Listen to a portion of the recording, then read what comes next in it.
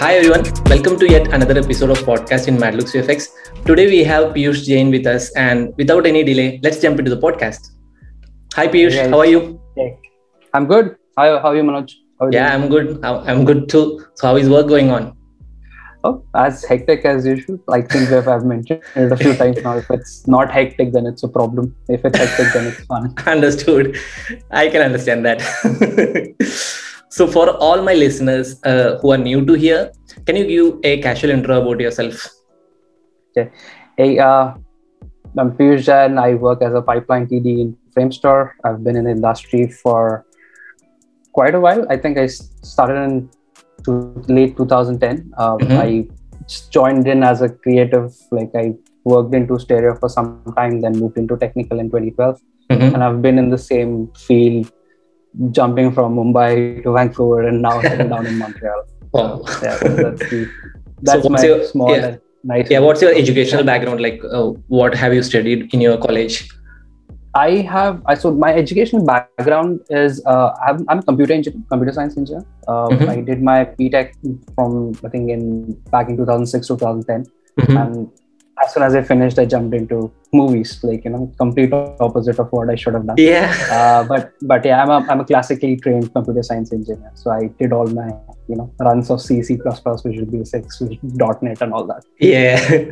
And finally you're settled in pipeline TD, which is kind of Settled in similar to, pipeline yeah. DD. Yeah, Yeah. that's a funny turn of events.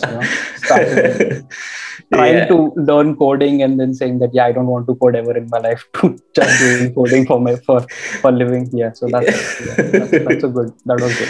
Yeah. So like I just want to know like what is this pipeline TD role, or what are the main duties of a pipeline TD in a VFX studio pipeline?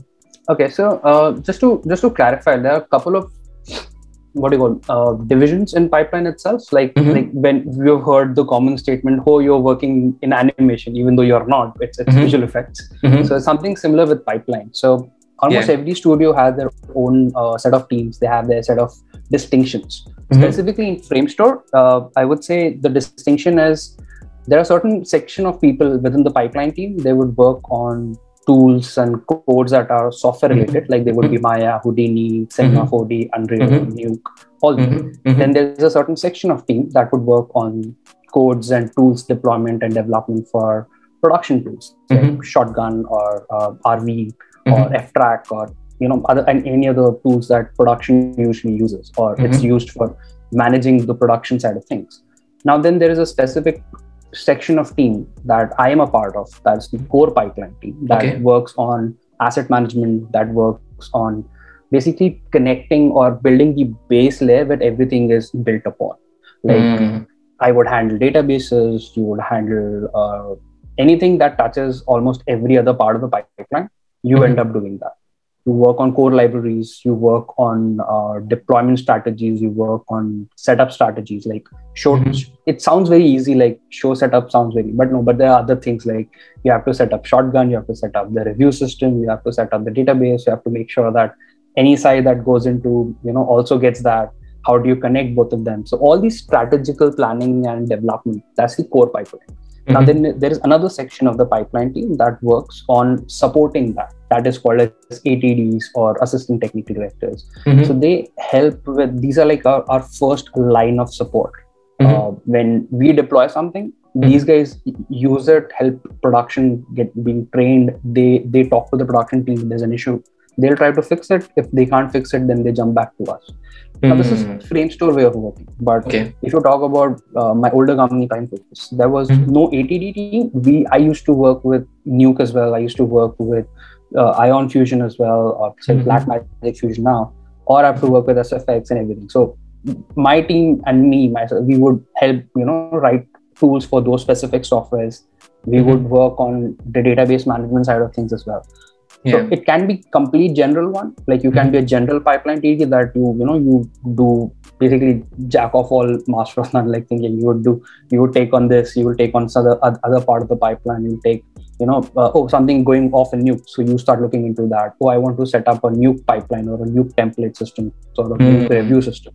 You start working on that thing as well. But Yeah. in companies like bigger companies like Prime Focus, sorry, in DNEG or Framestore or MPC, they have certain section of teams, like, you handle a certain part of the pipeline. It's not that you won't touch them, but Mhm. like your expertise starts getting built around that. Yeah. That's the overgeneralization of what a pipeline TD role is. Yeah. I mean, I heard there is a job role known as CompTD. So what does that specifically means? So comp TD is okay. So then there is like you do FX TDs as well. You have rigging Mhm. TDs as well. So Mhm. mostly these are senior guys, and they would help you with either fixing the problems on the creative side of things. Like for Okay. example, you have an issue when you did a retime, right, on your comp, Mhm. Mhm. and it's not working out. There's some black frames. There's some pixels who are like, some nan pixels are coming out.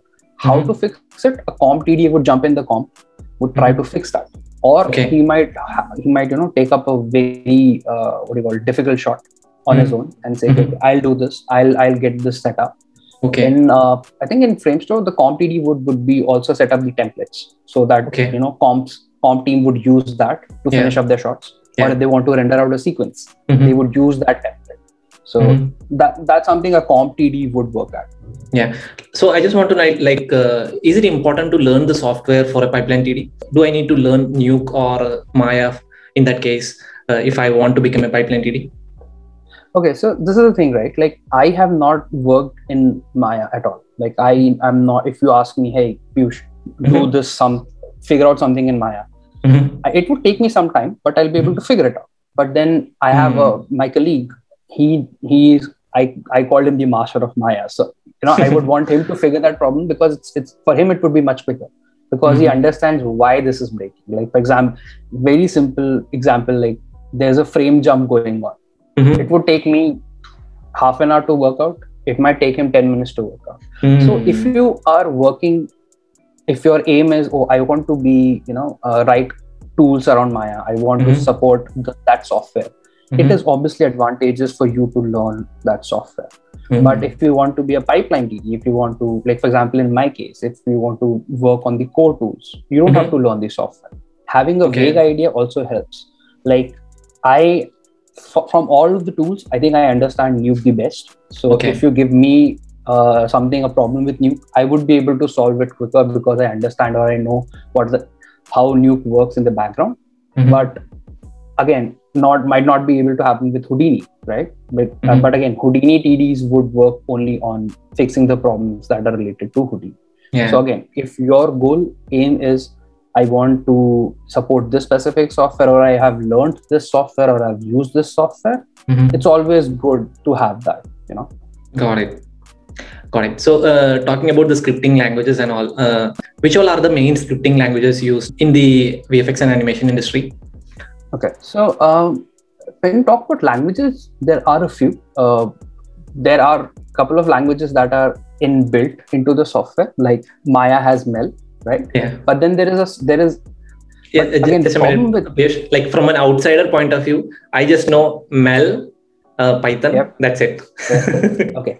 So that's the thing. So Mel is again just specifically built for Maya. It would not do it. It can do few things, but it will Okay. only be inside Maya. Like you open up Mhm. Maya, you run a Mel script, then Mhm. it will do stuff. But that's not the case, right? So Python is the most prominent, most popular, and widely used language in VFX. Reason Mhm. being, because every major software you have, may it be Mhm. Houdini, may it be Nuke, may it be Blackmagic Fusion, may it be Maya, may it be Unreal even, they all have links to Python. You Mhm. can actually write codes for them in Python. Like even Silhouette, which is not well known for writing codes for, or even Yeah. 3D Equalizer for that matter, Mhm. they Mhm. all have a Python interface or a Yeah. Python API Yeah. that you can use and that you can work for. But when you talk about general pipeline sense, because it's not about software, as I mentioned, then you have Mhm. other softwares like Rust, which is an upcoming. It's an old language, but it is really good, and I've seen it being popular. Like in the last SIGGRAPH sessions, there were a Mhm. few that actually there were talks about how to implement Rust in your pipeline. Oh, Now what is the there is name a of that? Rust, RUST. Rust. Okay. So Hearing and for the then there first is time. a Yeah. specific. Yeah, it's again, it's not popular in the sense not everyone would use it, but this is more on the core side of things. Now you Okay. have stuff like Golang. That's a language from Google. Mhm. Golang is fairly quick. we lot of smaller studios and a lot of studios are trying to implement that their pipeline around it. Mm-hmm. The reason being very simple. It's very quick. It's Mm-hmm. quick to learn as well. It Mm-hmm. does things really nicely. It plays well with Docker. So there are a few background things that Golang does very well. So that's one of the things. And then you have your most conventional C C++. Now, when Yeah. I say C++, is because most of the studios are are Linux based, not Mm-hmm. Windows. And C, you would write plugins in C++. You would write system tools in C++. So Yeah. I have written certain tools in C. Mm-hmm. I'd never done C programming. I have done like in college, but not in the last 8 years.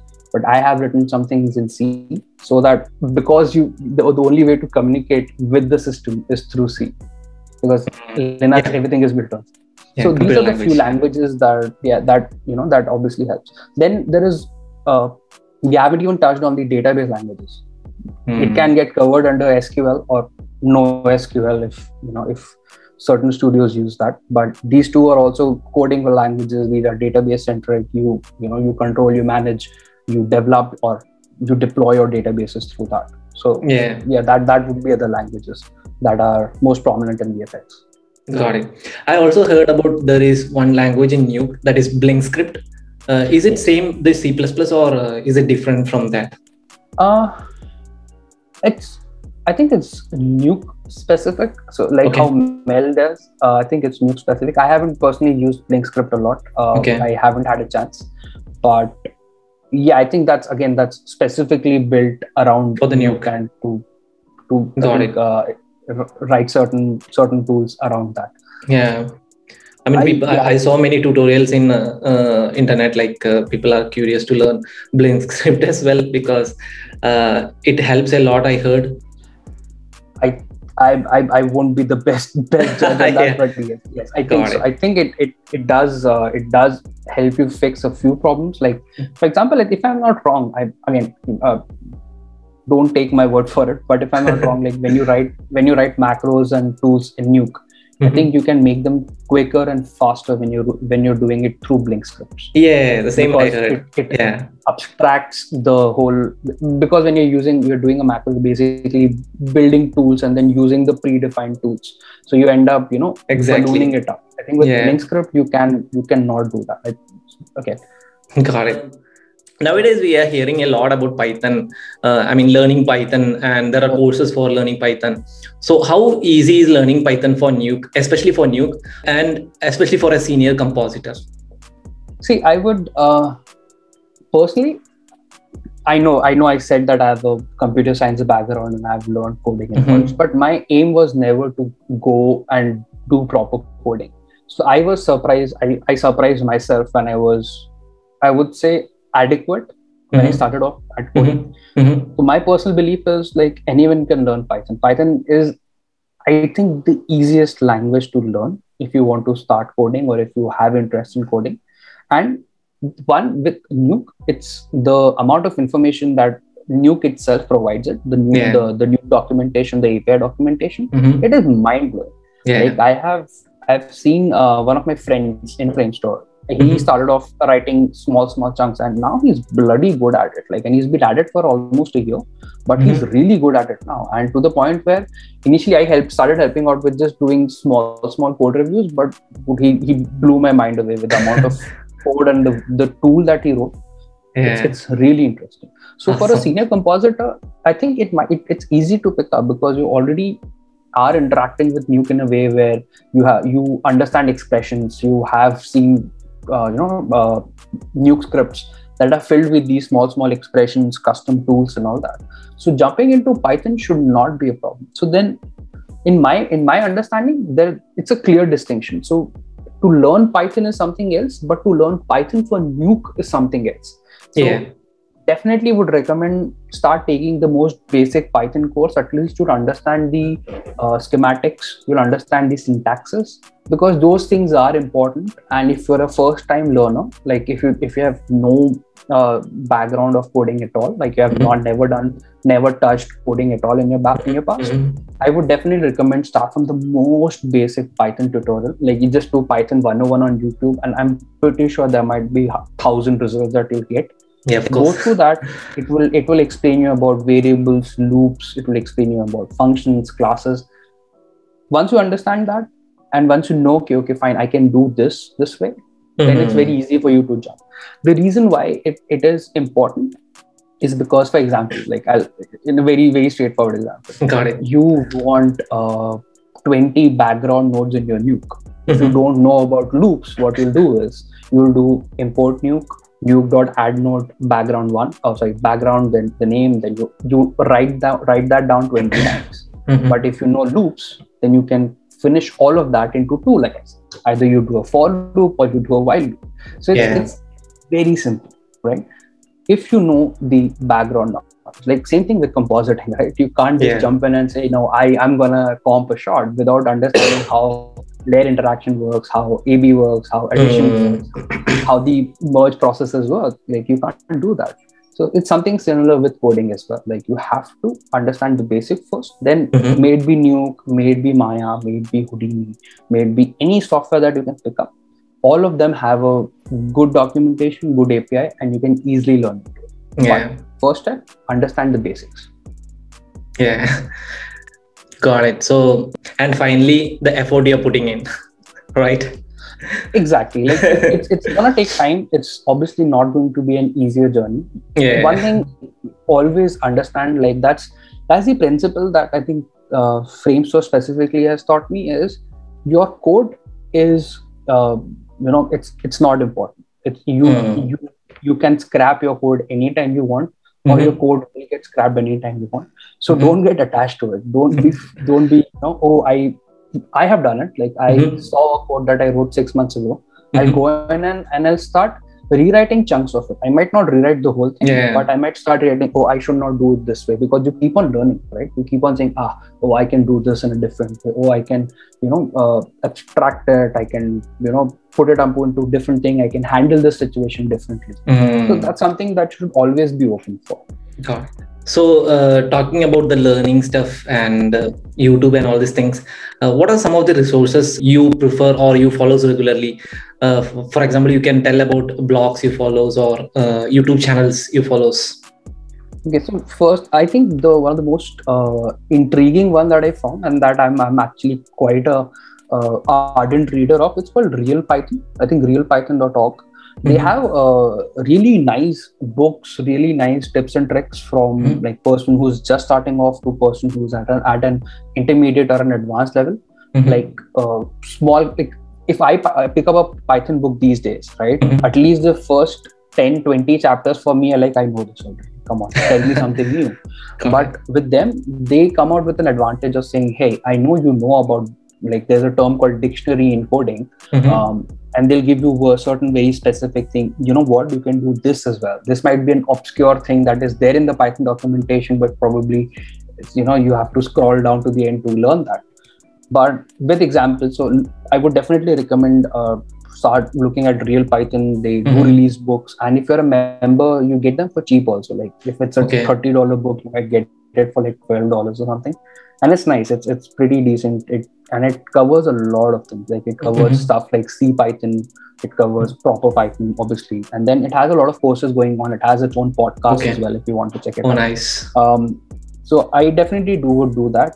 For Mm-hmm. YouTube specifically, I don't have a channel that I look forward for, but if I want to learn certain specific, I think I would end up just searching it out and then going through a couple of videos. Because the thing is, for me, I would say unfortunately, the thing is, I approach for my approach, like if I'm learning something, my approach is very different from someone who's Mm. just starting off. So Mm. someone who's Yeah. just starting off, just type in, Python 101, in beginner Python courses. Mm. You'll get a lot of tutorials. Stick to one, pick it up, and that's good. If you want to learn about books, there is a very good book called Dive into Python. Like Mm-hmm. I think that's what I started off as well. Okay. Do that. I think there's a couple of O'Reilly publication books around Python as well. Python cookbook or something like that. Okay. Check it out. It's good. But my suggestion would be, if you pick up something, just finish that off from start to finish, because it's very easy. Like you're done halfway and then you want to jump something else. But they approach it Yeah. very differently. And if you're a beginner, you might get confused which is normal, like, has happened to me before. I'm Yeah. not saying that I was immune from it, but then the thing was like, okay, I'll pick up a book, go through it from like first page till the last page, and then I'll start doing something else. So at least Mm-hmm. I have one basic, level ready to jump into something else. So I understand why this person was doing it in a different way than my older Yeah. book. So that's Yeah. something I think that's important. We spoke about many scripting languages. So, is mainly about Mel and Python. Is there any similarities between both these languages? And if yes, what are they? And can you explain that in simple terms so that the Yeah. listeners who are not into Python or not into pipeline stuff can also understand about that? See, I would say there is a similarity in almost all the languages. Like Mel and Python specifically, the core logic on every language is the same. Like Mm-hmm. you take up from the most, like the oldest language that is currently being used in VFX is C, and then you Mm-hmm. take the newest language like Golang or Rust or Python is Mm-hmm. also old, but like these newer languages, higher level languages.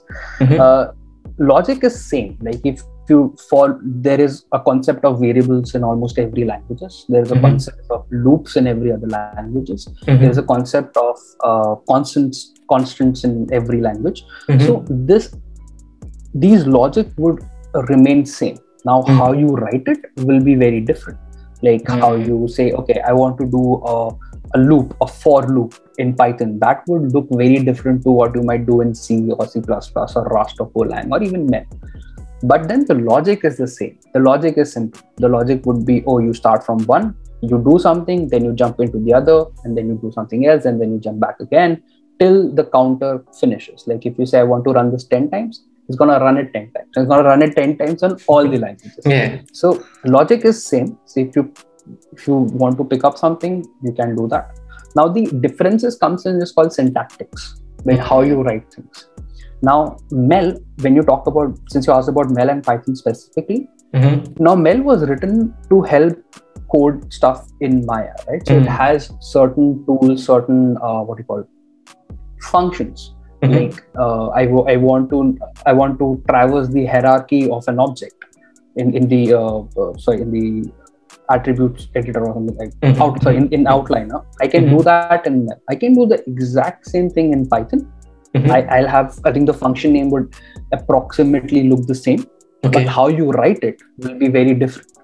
So it has both of them, but again, since Python is much more popular, so you would end up finding more people who would write codes in Python compared to Mel. Yeah. So a lot of studios ended up with not scrapping the Mel code, but like reducing the dependence on the Mel code, because then you have developers. Like for example, if you talk to, I don't know Mel code well because I have not worked with Maya, and I haven't worked with Mm-hmm. Maya when Mel was popular enough that I would end up coding in Mel. But if you Yeah. give me a Python code in Maya, I might be able to debug it Crack it. better Yeah. because I understand what's going on. Or and Yeah. if you give me a function, it's easier for me to go to Autodesk documentation and then take a look at that. So Yeah. differences is syntactics, similar is logics. And I think scripting or coding might be the future, and everyone is looking forward to learn that. So, according to you, what are the skill sets needed for becoming a pipeline TD? Um, the I think this would be an overloaded question. Like as I mentioned, as it's mentioned, like if your aim is to write codes for Nuke, Mm-hmm. then first and foremost, get yourself confident or get yourself accustomed to how Nuke works. Like spend some time understanding. Okay, um, it's easy. Like okay, I want to be a pipeline TD, or I want to be a com TD, or I want to write tools for Nuke. But Yeah. what tool? Until unless you don't get that, saying, oh, this is what's hampering me, I Mm-hmm. want to write a code for that, right? And unless Yeah. you don't understand that, it would be very difficult because no one would come along and say, hey, you know what, figure out something and write it. But what, like you need that initial push or initial idea. Like I'll give you a very basic example. Mm-hmm. On one of my home projects, I was Mm-hmm. I was taking some pictures and I wanted to uh, just say, okay, as soon as I plug in my camera card on my laptop, Mm-hmm. I wanted something where, okay, I did it on August 21st. So I wanted to create a folder and then copy all of those over to there. Mm-hmm. But I don't want to do it manually. I don't want to do it every time. So that's a problem that I have. Yeah. So my solution would be, I'll write a code that would go to the camera memory card. It'll pick up whatever files it finds under that dated name. I can read the dates, and then I copy them over. I'll create a folder and I'll copy them. Straightforward. That's the problem that I have. I understood what the problem I had, and now I have a solution. Yeah. Something similar would happen with when you're starting off with writing any tool. You'll have to understand what's the problem. Like right now, if you push me into thick of things, saying, "Hey, you know what, tracking team is having an issue." Mm-hmm. What I would do is I would sit down with the tracking suit or the tracking head or the HOD for the department. Okay, explain me what's going on, what's happening. Yeah. Can you show me step by step? What is that you would want to repeat, or what's bugging you, what's taking time? So that's something, a problem solving skill I think would be very ideal for a pipeline TD, because it would not be very set specific things that you'll get. You might get thrown into, oh, my database stopped working. Figure it out. I don't know. Like Houdini suddenly stopped working. I can't figure out what's not working. So that approaching how a problem needs to get fixed, or what might be causing a problem, that's something that's an attitude that if you develop it, it's well and good. I think when you would be working, you would have realized, hey, something is not working out for me. Now I need to figure out why it is not. And if it's a one-time thing, then you don't need to write a code for it. But if it's happening again and again, and it's happening for multiple people, then you think would be, okay, fine, I need to write something, or I need to write a tool, or I have to write a code, or I have to write something that helps me with that problem. Yeah. Obviously, having scripting knowledge is well and good, but my thing is that it's easier to learn, like to get into Python or get into scripting language, but to be good at it takes time. Like for anyone who has, if someone says that I know 100% of Python, I'm the expert of Python, I'm like, skepticism comes in, because such a huge language you cannot understand. But there are people who are really good at it, and you would want to learn from them. They would, they gives out tips and tricks, and then it's read as much as possible, try out new things. But obviously, learn a language. Python, obviously, it's easier to learn. Just start off with that first, and then start looking out for issues. Oh, okay, yeah, this is a problem. I'll try to see what I can do about it. Yeah. So that would be, I think, the most bare basic skill sets needed. But again, this is if you are thinking about jumping into core Python, then you need to learn a bit more. Like it would be good if you understand about databases. It would be good if you understand, Linux commands. If you learn things about SSH, or if you learn about, so not SSH, about how Linux systems works, or because it's a different subset. So certain things might be required. So get yourself accustomed to certain things. But then, I think that's the most basic. Got it. I know there are many institutes and online platforms are there for learning visual effects and animation, but I'm not aware of, like, is there an institute for learning pipeline stuff? And I know there are institutes which teaches scripting and all these things, but I don't know specifically for visual effects if it is there or not. I haven't come across to myself, to be honest. The same. But then I have, because again, the funda is that you don't, as I mentioned, right? Like if you want to learn, or if you want to write tools for a software, you need to learn the software first.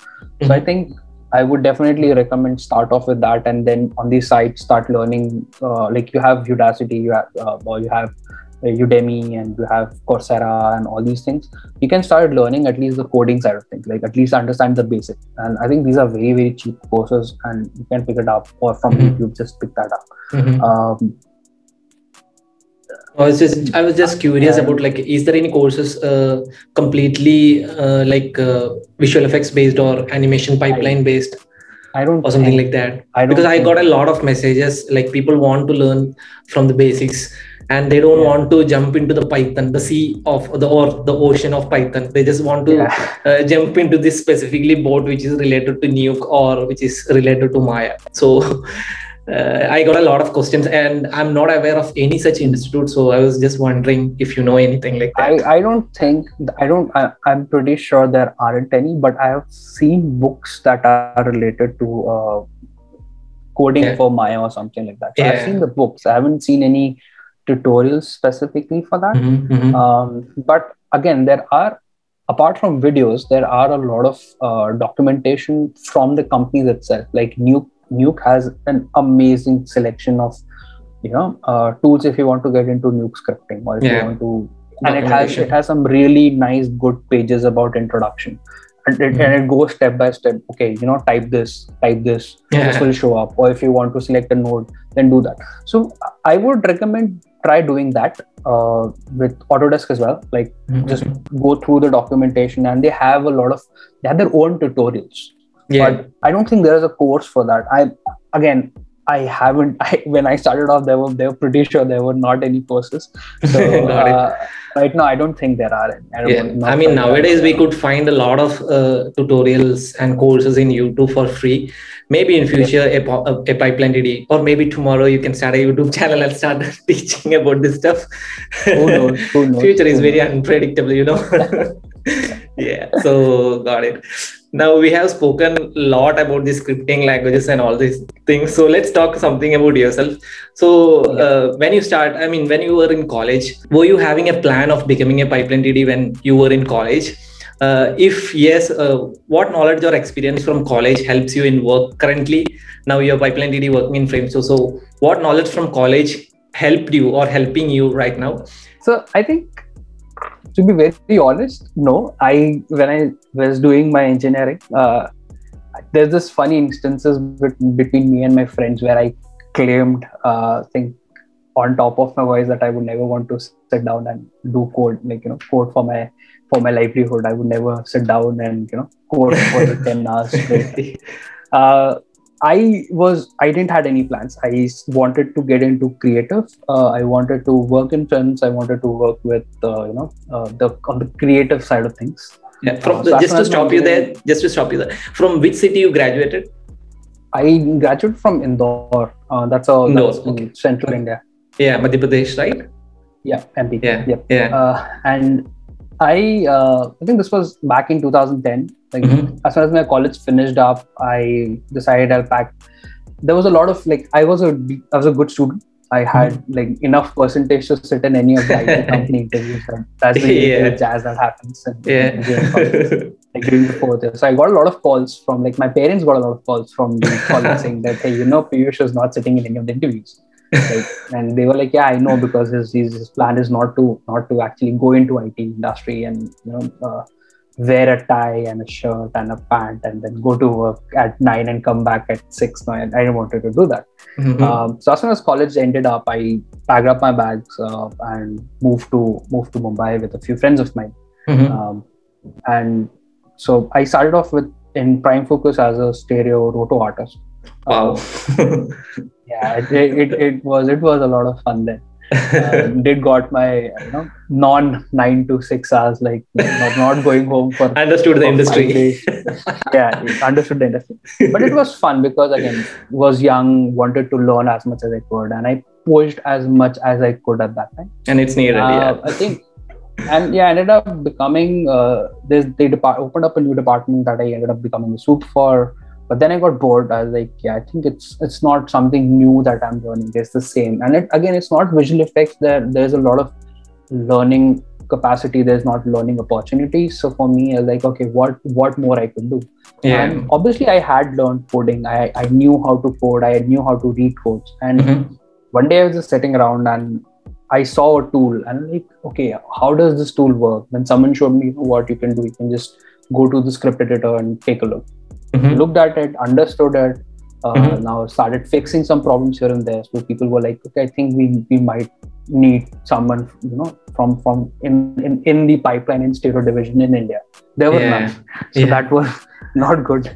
I started off there, started interacting a lot with London and Vancouver that time, and then so they gave me an opportunity, like, why don't you come down to Vancouver, just interact, push more, see what you can handle. So by that time I was handling a lot of things.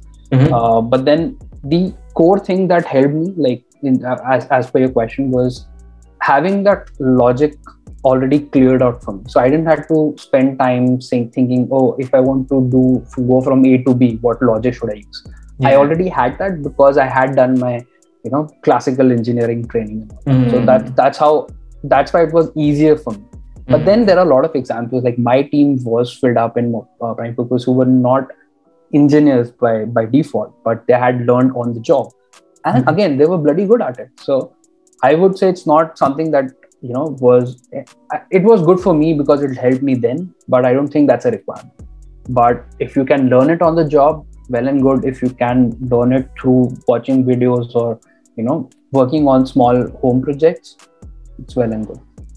So that's what my journey from not doing coding to just getting into like according to me, you were knowing what is alphabets, and you already know what is A, B, C, D, so Exactly. it was easy for you to learn E, F, G, and so on.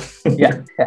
Like same, like I knew the basics, just had to start implementing them, start seeing that, okay fine, I've learned it in the more classical sense where you would write tools or you would write softwares for the banks. Now I'm writing it for people who I can. So my biggest gripe about not going into IT industry was, like, if I write something, let's say a tool or a part of the tool, I would never see it being used in my life because it's buried under a lakh lines of code, a million lines of code, working on an ATM or on someone's web server. I would never see people actually using it or liking it or giving me feedback directly. It's gonna get trickled down. But in visual effects, that's not the case. Like, first tool I wrote, I could see people using it, some of them liking it, some of them giving me comments, what you should do, can you do this, can you do that? So that interaction is mind-blowing. Like, you would want people to use it, want you to give you feedback. You would see, hey, I was having this issue, now it's fixed, thanks. That kind of validation. I think that helped a lot. That helped me pushing myself more and more into learning and more developing my skills as a Python team. Yeah, and at the end of the day, because of your pipeline and all these things, you're seeing the movie in theater, and wow, that's a feeling, right? And I have a follow-up question for that. So we will discuss in later. Yeah. So a lot of people, might have already done the basic learning, and they want to pursue a career in scripting or pipeline. So what are the ways does a pipeline TD can showcase their work? Or is there any, like for Rhodopain artists or for compositors, they can show through show reels, but I'm curious to know in what way they can showcase their work. So I have taken a few interviews in my life, in my lifetime, with handling teams and so I would look for a person who understands the concepts rather than because we don't have a show reel. We don't have the concept of creating show reels or something like that in the pipeline TD when you're going for interviews or when you're taking interviews for a pipeline TD.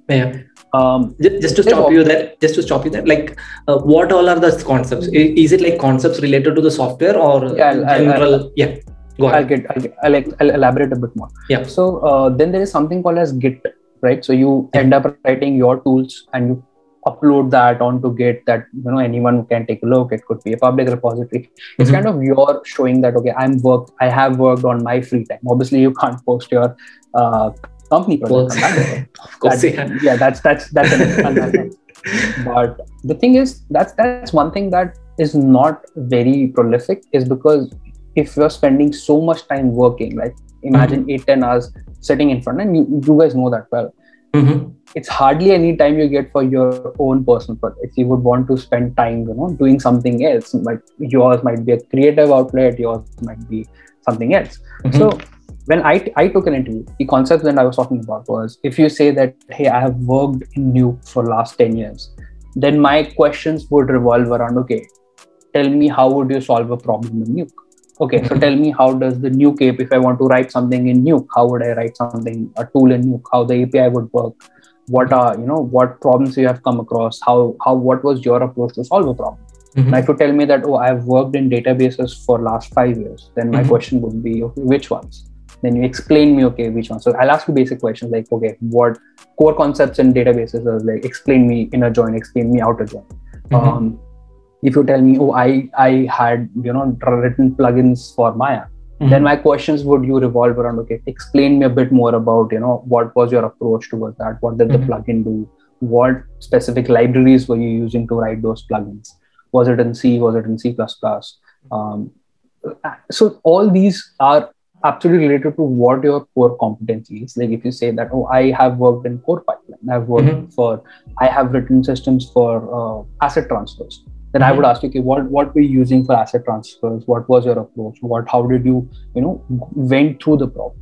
Because this helps you explain or understand that what does that the other person know, or how much does he know? And let's say, for example, if is he faffing around, is he actually being true, right? So that's something that what happens is during an interview. Now there are certain companies that take these coding interviews. They would make you sit down for 2 hours and ask you to write a code. It's okay, it's obviously it's nice you do that, but then it's hard to judge someone's attitude, someone's approach, what do you call it, outlook towards fixing a problem. How would you do that? Like you can't do it through coding interview, because it's easier to crack them. You just have to bug up and then you can see, and it's very easy to do that. But then having an interaction where anything could go anywhere, it's very different.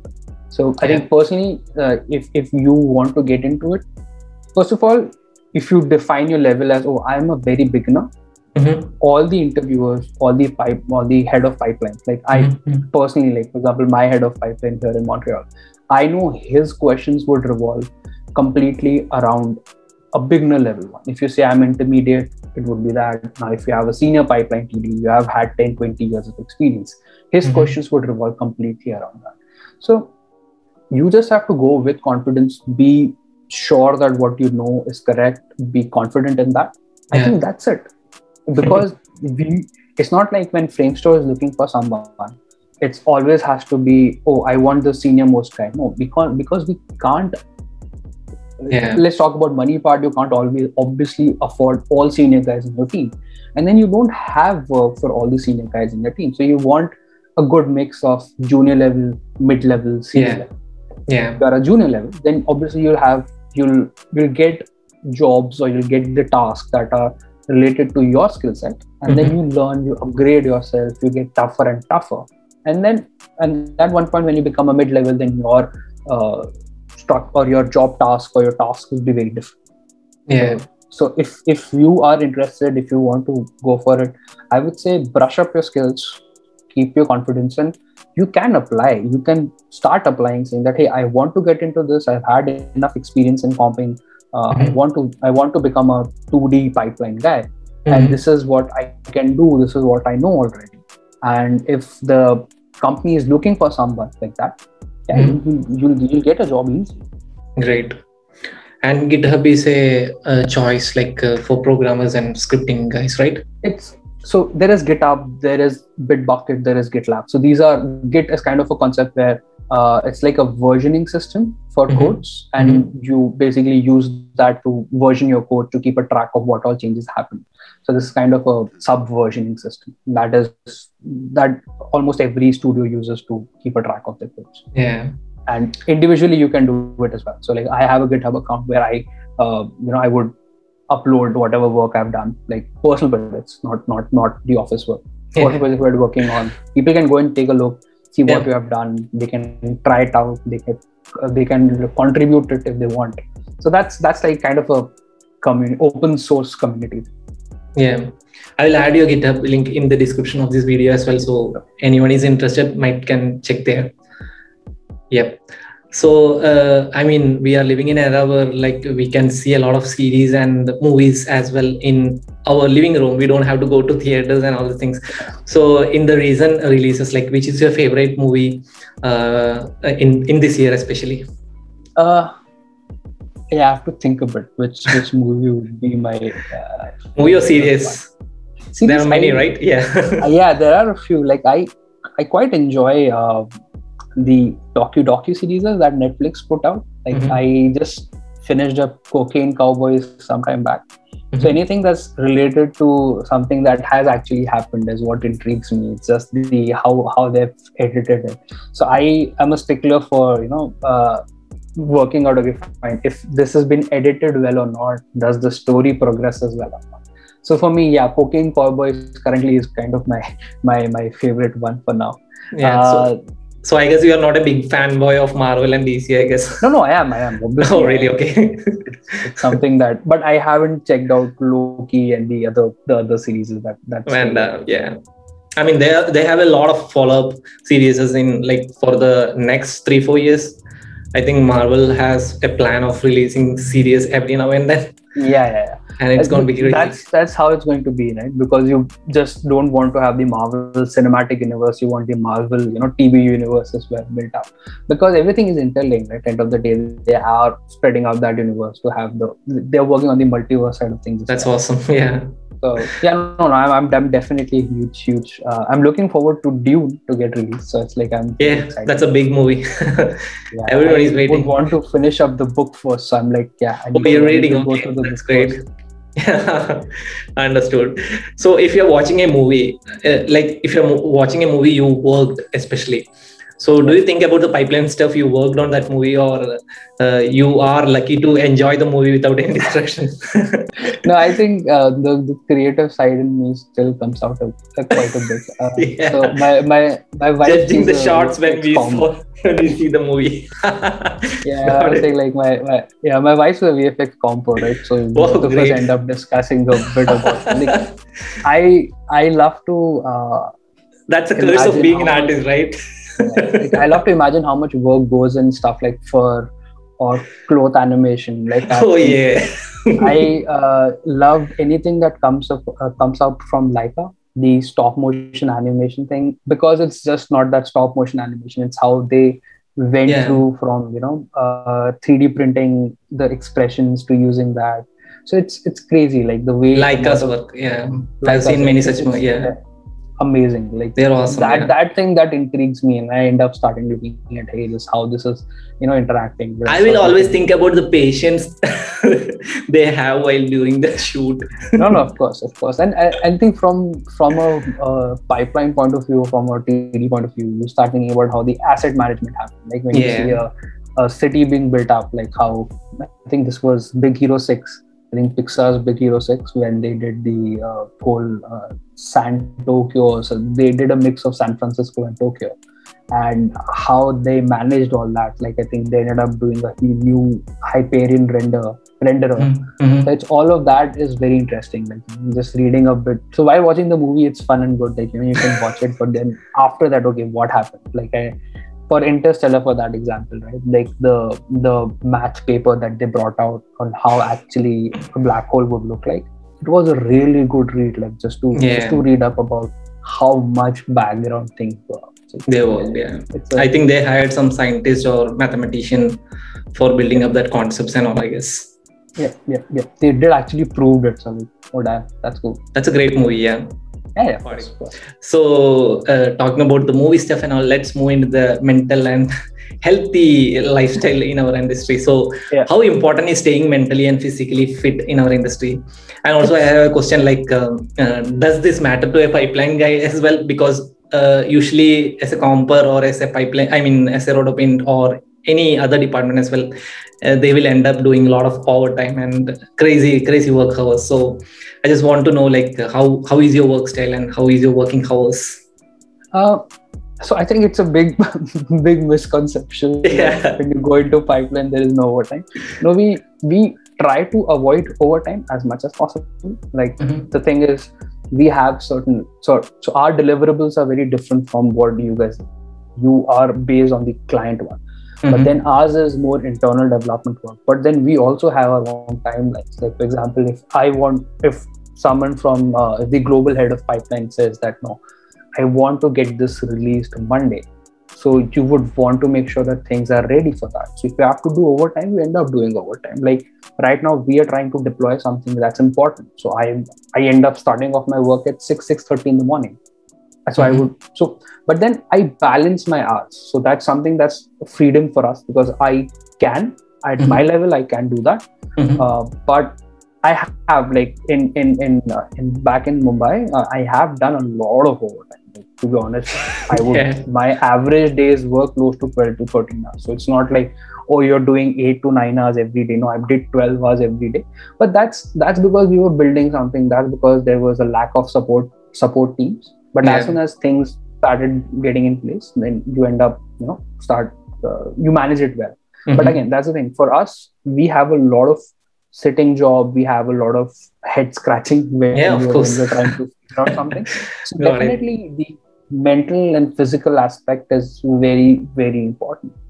Like, for me specifically, physical fitness is important, because I've had situations where I've let go for a couple of years, and then you could see the effects going on in your body. So right now I ensure that at least I am running through the week. I do my runs irrespective of whatever the climate is, whatever the temperature Yeah. is. I've ran in minus 13 at one point in Montreal. So it's just, you have to push yourself. For mental health, I would see the problem in, what do you call, in at least not here, but back in India, has been accepting that there is a mental health issue, or there are issues related to mental health.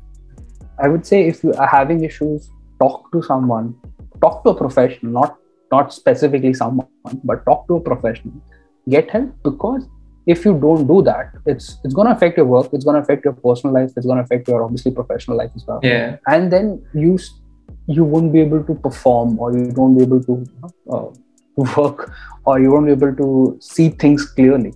Because Yeah. everyone has had that issue. I would say personally, I've had an issue where, because of the work, so much work, that you are constantly irritated, you're constantly angry, you're shouting at people, which is not nice. You shouldn't be doing that. It's not, you are working in a professional environment.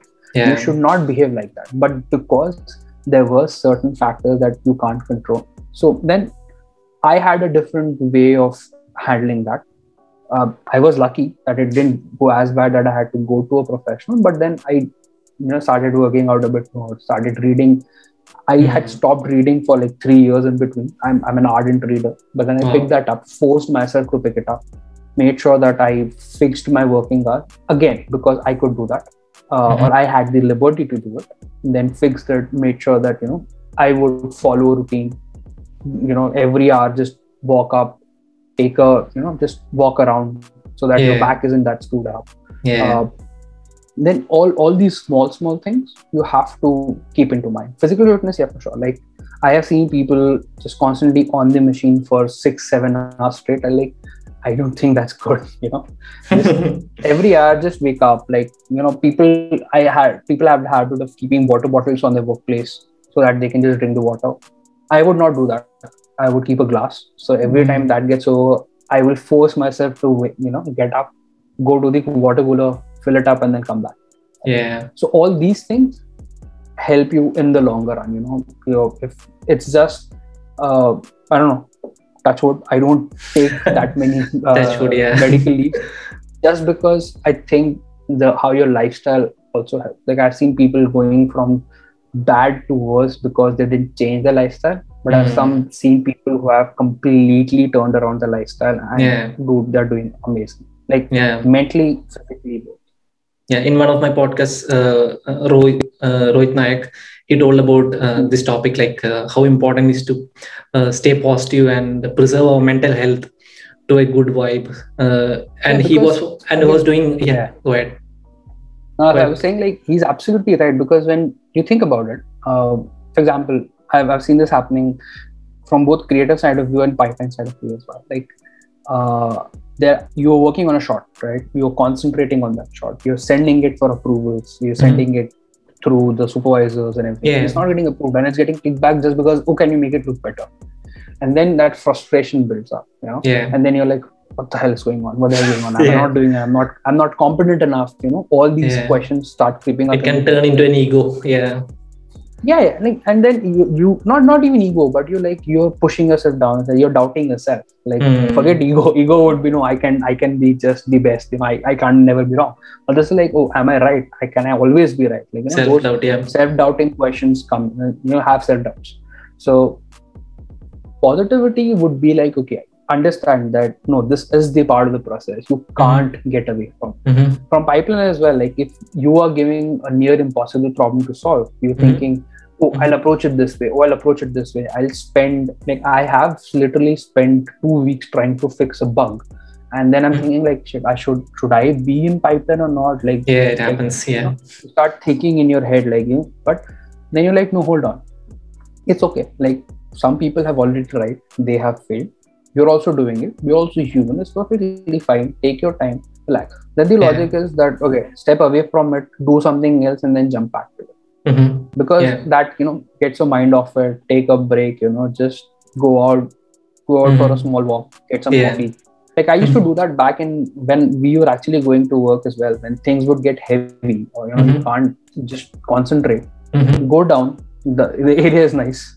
Even if it's winters, the area is still nice. Just go down, have some coffee, come back with a fresher mind, fresher outlook, and jump back. Of course. Got it. And Rohit was speaking about meditation and all this stuff. And it really calms our mind and gives a fresh perspective, as you told. And like, according to you, like, reading is also a kind of meditation, I would say, like that. Yes. Right.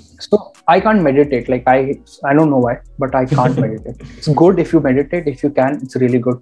I don't know. I can't, unfortunately. But for me, the other thing is, like, I would listen to some old classic songs, classic rock, or those classic Bollywood songs as well. Like, I have a very mixed playlist. Listen to those, or read a book. Just do that. Like, I have read an article like, meditation is very overhyped. People thinks like meditation, everyone thinks like that, okay, we have to sit and we have to close our eyes. So I have read an article like, they have written in a way like, meditation is not like sitting and just closing our eyes and just thinking. I mean, we don't have to think anything, nothing like that. If we are very good in reading, if we likes reading, just go on reading. That is also a kind of meditation. If you likes to draw pictures, go on drawing pictures, so that we'll forget ourselves, and that pressure or whatever it is built in our head, it will just ease off. So I would say that is also a kind of meditation. There are a lot of these. Like, I have a very weird way, like, I love to cook, right? So for me, that is kind of a meditation that takes my Got it. head out of things. I would cook something good, and then then you feel better, right? But the topic of mental and physical health is very important. It is absolutely important. If someone says that this is not, he's like, he's sorry, he's bullshitting. Like, you can't do that. Physical fit, because it's all goes hand in hand, right? If you're not physically fit, your mental health will deteriorate. If you're not mentally fit, you can't concentrate on your physical fitness as well. Like, go out for a walk, and if you're not feeling good in your head, you'll be like, no, I just want to go back home, or I want to curl up in the bed, I would want to get up from bed. So you won't do that. So it goes hand in hand. I would say, for a young, I have done that mistake. I'm pretty sure you would have done that as well. When you started off, you only concentrated on work. You didn't give a shit about anything else. 100%, yeah. Every VFX, fresher has done that. And I don't blame them. That's how the work culture is. At least back in India, that's how the work culture is. They concentrate on, you haven't spent 23 hours out of 24 at work. How? You're slacking off. That's not good. But then you miss that part, and then you realize it once you're reaching, it's really 30s, sad to say, but you're reaching 30s, you start seeing the effects. Like, one of my best friends, she had an issue with her back because of obviously the same thing. But then she actually had to spend a lot of time, at least a year and a half, just working on her back, on her core, and on her fitness to get back to what she's doing. Otherwise, it's crazy. You can't just sit down and just work endless hours and not expected to no shots or no studios will come in our mind if we are not well. Of course. Like, no, obviously not. Why would they? That's the other thing, right? Like, you can't. If you're in pain, you concentrate on your pain, right? It starts affecting your everything. Like, forget work. For me, work would be secondary, but your personal life will get affected, which is good. Got it. So I have a question like, what is the future of open source software in the coming days? I mean, there is a like Blender is now super efficient, and also Unreal is a great thing, which is happening as an open source. So Yeah. how you're seeing the future of open source software is? Uh, See, it's a mixed bag. I tell you why. It's Mm-hmm. There are a lot of open source softwares that we use in VFX, like Mm-hmm. every studio use. Mm-hmm. May it not be from the creative point of view, but from the support point Pipeline, of yeah. view or from Mm-hmm. pipeline point of view. Mm-hmm. Blender, again, amazing. Like Mm-hmm. it's one of the best softwares out there that you can work on. The Mm-hmm. problem is the amount of studios that have paid Autodesk the money to license the software. Mm-hmm. There are a lot, right? And then the thing is, the if you go out and go on LinkedIn and search for, oh, I want people who are proficient in Blender, you would come across, let's say, out of a group of 100 there might be 10 people. But if you have look at the same 100 people and say proficient in Maya, 90 would say that, yeah, I'm proficient in Maya, if you just have to bring me in and I'll work on it, right? Mm-hmm. You Mm-hmm. don't need retraining, you don't need anything. So I Yeah. think that's what's blocking. But again, there's a good thing that there are some smaller studios who are Yeah. adapting Blender as the main. Mm-hmm. Forget biggest smaller studios, even Framestore has a Blender pipeline, so we Wow. are doing that. Mm-hmm. A lot of studios have Unreal pipeline, Mm-hmm. because that's the next best thing for virtual production, right? Yeah. So again, it's just the if you get support, open source softwares die off because they don't get enough support and enough love from the community. Mm-hmm. Everyone wants it, but then they need actual support, like for developers as well. Like Blender community has some amazing developers for the Yeah. software, Yeah. but then it needs to be a constant inflow. It has to be a constant, influx of people who are supporting it. There are studios, bigger studios. Yeah. Like, how do you think Maya got at this stage? Because it got feedback from, heavy Studios. hitters like ILM, Framestore, and like the big five, right? DNEG and all that, Yeah. because they constantly gave them feedback. Shotgun got better because it got feedback from a lot of other bigger studios. Something Mm. similar would happen when a big studio decides, hey, I want to use Blender as my tool. I want Mm-hmm. to use Blender as, okay, this is my software, this is I'm going to use, I'm going to build all my pipeline tools around it. Oh, I Mm-hmm. have an issue with it. So I'll report it to Blender. It will get fixed in the next iteration. That's how it will get better and better and better. Got it. So there is scope. I would not say that there is no scope for open source. It's just gonna be a little bit slow and tedious process. Blender has been around for such a long time. Yeah. Now it is taking its own, now people are understanding, we need to do Blender, we need to use Blender. Yeah. And for independent creators, this is a magical time. I mean, they can just straight away download the software and start working on that. Yep. Like I Got have it. Blender on my both my workstation and my laptop, because Yeah, even if me I as want well. to I want to model something, it's fairly quick. I don't want to do the licensing bit for Maya. Yeah, I can't afford it. It's as simple as that. Blender, that's at it. least I can do something, figure out something, create an OBJ and export it and use it and undo. That's it. Great. And so, like, I'm following a channel in YouTube. The channel name is Dust, and what they does is like they're releasing short films on Okay. visual effects and animation related things, and those are very awesome contents. And I'm seeing a lot of boom in for creators, especially in YouTube. So, Yeah. if you are given an opportunity to be part of such a short film project with Yeah. lots of CG and visual effects, so how you will generally build a pipeline for this kind of short work? And can you explain this in simple terms with taking all those programming kind of stuff? Because for creators, it could overload their mind. Yeah, of course, of course. Yeah. Uh, Personally, I find one thing that people miss, but they realize it fairly quickly when the project gets bigger, or when they have more people on the project. Like if it's just you or two people working on it, it's much easier. It's how you manage your assets, right? Mm-hmm. Or how you create your folder structure. Mm-hmm. So I was a couple of days I was just, me and my wife were talking about this, and I was just showing her, how you can write a quick tool to figure out your folder structures. Mm-hmm. And both of us were discussing the same thing, where it's easy when it's just you, because you know how to save things, where do you want to save things, what name should that file B, or if you're generating, let's say, a texture map, right, Mm-hmm. for an asset, you know how to name it because it's just you. But Yeah. imagine if there are 10 people and then there are 10 iterations Mm-hmm. working from home on their personal projects. So let's say it's a shared network storage. Mm-hmm. Mm-hmm. Now, if I go off on a vacation, or if I'm not part of the company anymore, and you have to pick up my work, you start searching, right? You think, where the hell did you keep your work, right? Because it's completely different. So Yeah. the the biggest bang for the buck for me to set up an asset management system. Now, if you want to link it with your what do you call production management, if you're using Mm-hmm. Shotgun, or if you're using your Mm-hmm. Excel sheets or whatever, Yeah. you can link it with that.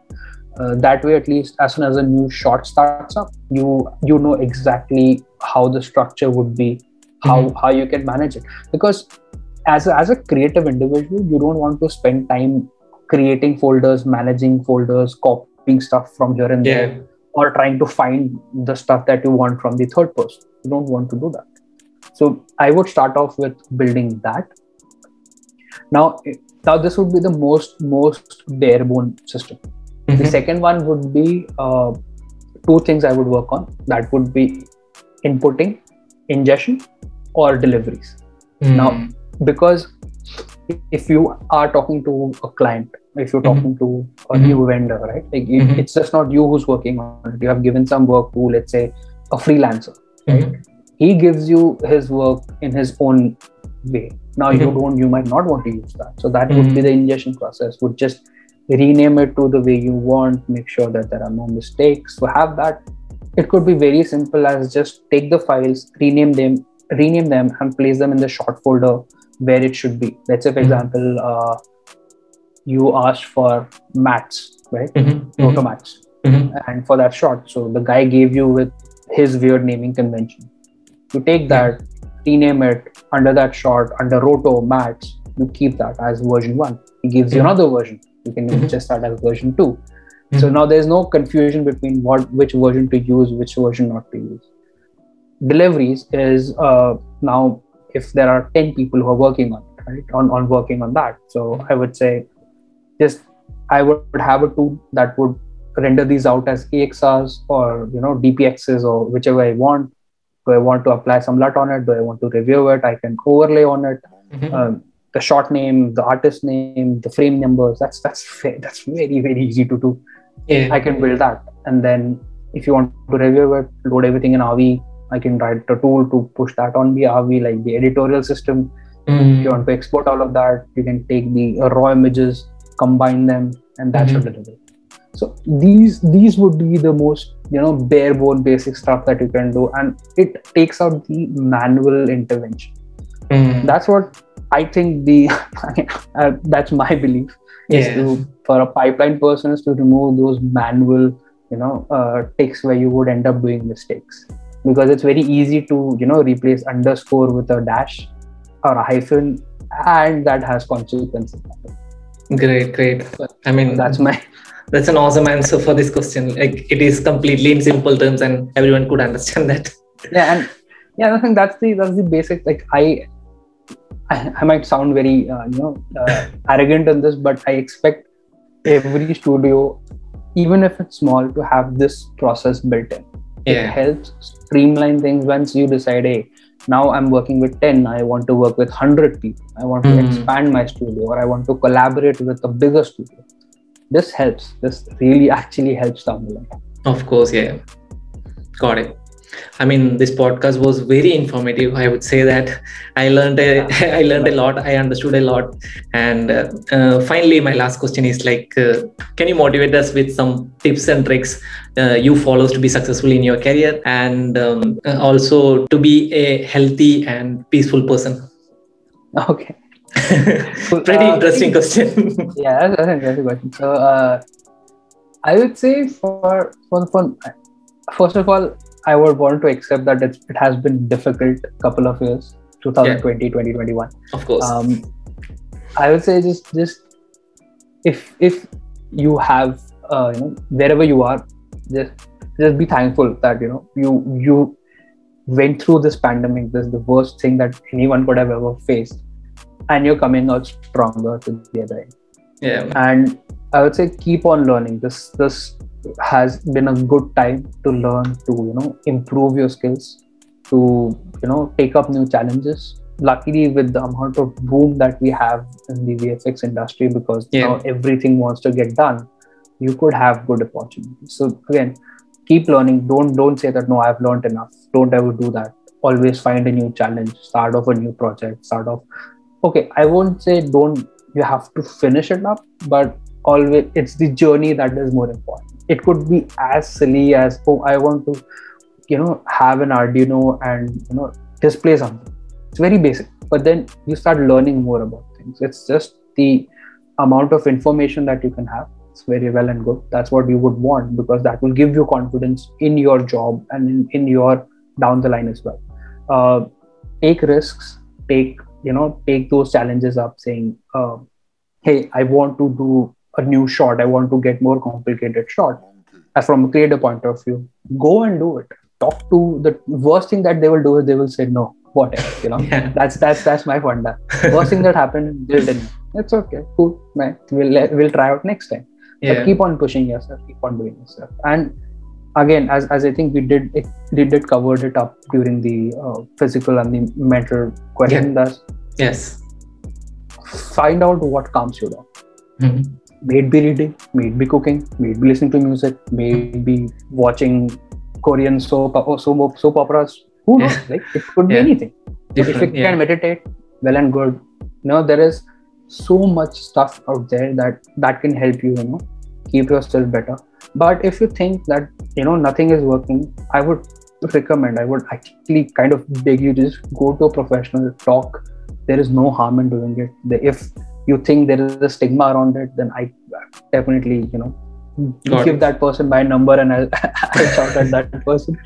But no, please don't double think that you don't need to do that. Yeah. Physical fitness, if the climate is good, go out for a run, go out for a walk. Start off with walking, go out for a jogging. If you have a cycle, do the cycling. But if you can, gymming I would not say, because I'm still skeptical because of the pandemic. I would not. Not preferred. Things get better. Yeah. Just do some or the other activity. Could be a sport, could be table tennis, could be badminton, could be anything. Pick up something. Just keep yourself physically motivated. Again, challenge yourself there as well. So. All right. I mean, I would just summarize, like, visual effects artists should tell, thanks to pandemic. I should not tell this, and I'm sorry for this, but we are having a lot of projects and we are working from home. This is like we never thought of working from home and it happened. So we should thank pandemic, but not on a general platform. I would thank my people will scold us and IT teams who were able to provide us with this. Got it. So thanks, Piyush, for spending time with us in this podcast, and it was really great, man. And any final comments or anything? I would say keep on watching Burj's video channel. He's putting out some great content. Please do take a look at it. There have been some amazing people on the podcast. I've seen them like. I would say this is kind of my meditation, doing podcasts and doing videos. see, you found yours. Yeah. So see you, man. Thank you so much. You're most welcome, man. Take care.